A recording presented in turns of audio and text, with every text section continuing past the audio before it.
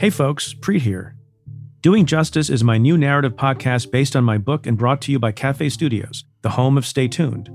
It explores cases from the unique perspective of prosecutors grappling with urgent legal, ethical, and moral questions.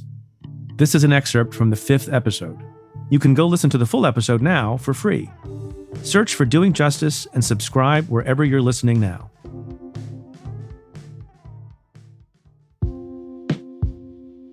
Butler spent the next couple of weeks coming up with a plan. This case was already dead on the state level, but what if it could become a federal case? Robbery, rape, assault, these are all state crimes. But there are exceptions. Like if an assault occurs on federal land inside of a national park, then it would be a federal crime. Or if a robbery interferes with interstate commerce, that's doing business between different states, then that robbery can become a federal crime. In other words, let's say someone robs a corner store in New York, and the milk that deli sells comes from a farm in New Jersey. And some of the money that was stolen from the till was the proceeds from that New Jersey milk. Believe it or not, that affects interstate commerce. Butler had worked on a few cases like that with my office, SDNY, the federal prosecutor's office in Manhattan. And those cases gave him an idea. He called up Sue Ann and asked her a question. Where are your clients coming from?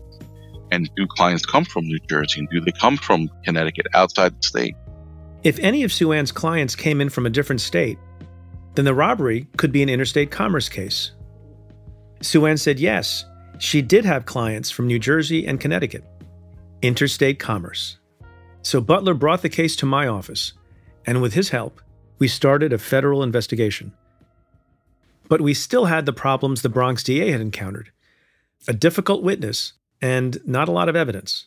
So, really it was, can we corroborate in any way what the victim is saying here? Tatiana Martins, one of the prosecutors on the case, says the first step was to find out if there was any evidence to back up Sue Ann's claim that perpetrator number 1 was Bam. She didn't see his face. He was wearing a mask. It was really a voice identification and sort of information from the victim that he would have known that she had that kind of money. But we really needed to be able to understand, is there a way for us to corroborate that information with more hard evidence? We got the GPS data from Bam's cell phone. We needed to see where he was on the morning of the attack. Sure enough, he was in Sue Ann's neighborhood. And so when you see that GPS data, pinging, boom, boom, boom, boom, boom, boom, boom, boom, from his area, boom, boom, boom, up to the vicinity, as I say, a few blocks within that apartment and back down, there was no other reason that we knew of for him to be up there in that time period, in particular, early morning hours of a particular day. And so to us, that was pretty good evidence for an indictment.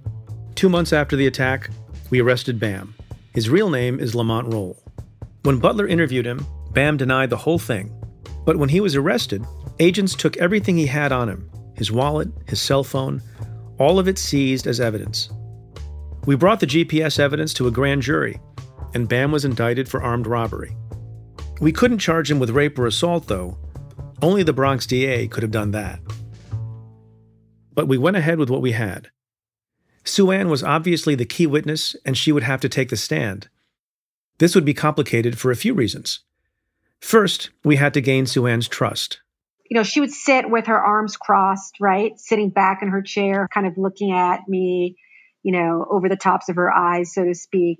She was hesitant to, really open up, and that she was suspicious of, my ability to, I think, tell her story or to vindicate her in court initially.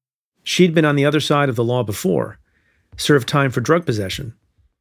It took a while for her to come around to believing that law enforcement was working with her, not against her.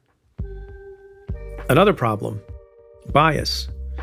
There would be questions in court about Sue Ann's credibility because of her work, her drug history, and her problems with the law.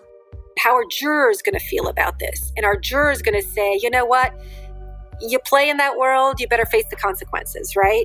If you're going to choose to do something illegal, high risk, like having different men into your apartment, then you got to deal with the consequences. And I'm sure there are people who think that way. If just one juror refuses to convict, That's a hung jury, a mistrial. Just one juror's prejudices could tank the whole case. Tatiana was worried that BAM's lawyers would use those prejudices against Sue Ann in their cross-examination. I was incredibly concerned that there was going to be a lot of slut shaming and that this was going to be a put the victim on trial kind of trial. Sue Ann had already been through so much. She was still dealing with the trauma of the attack, and talking about it in front of the man who had attacked her could re-victimize her and re-traumatize her.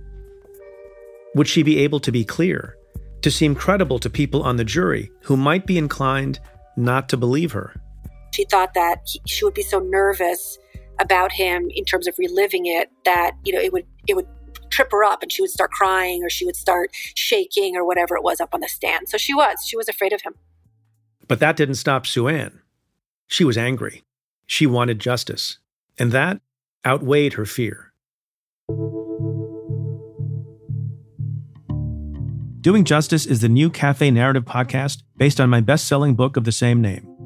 I'm your host, Preet Bharara. You can go listen to the full episode now for free. Just search for Doing Justice and subscribe wherever you're listening now.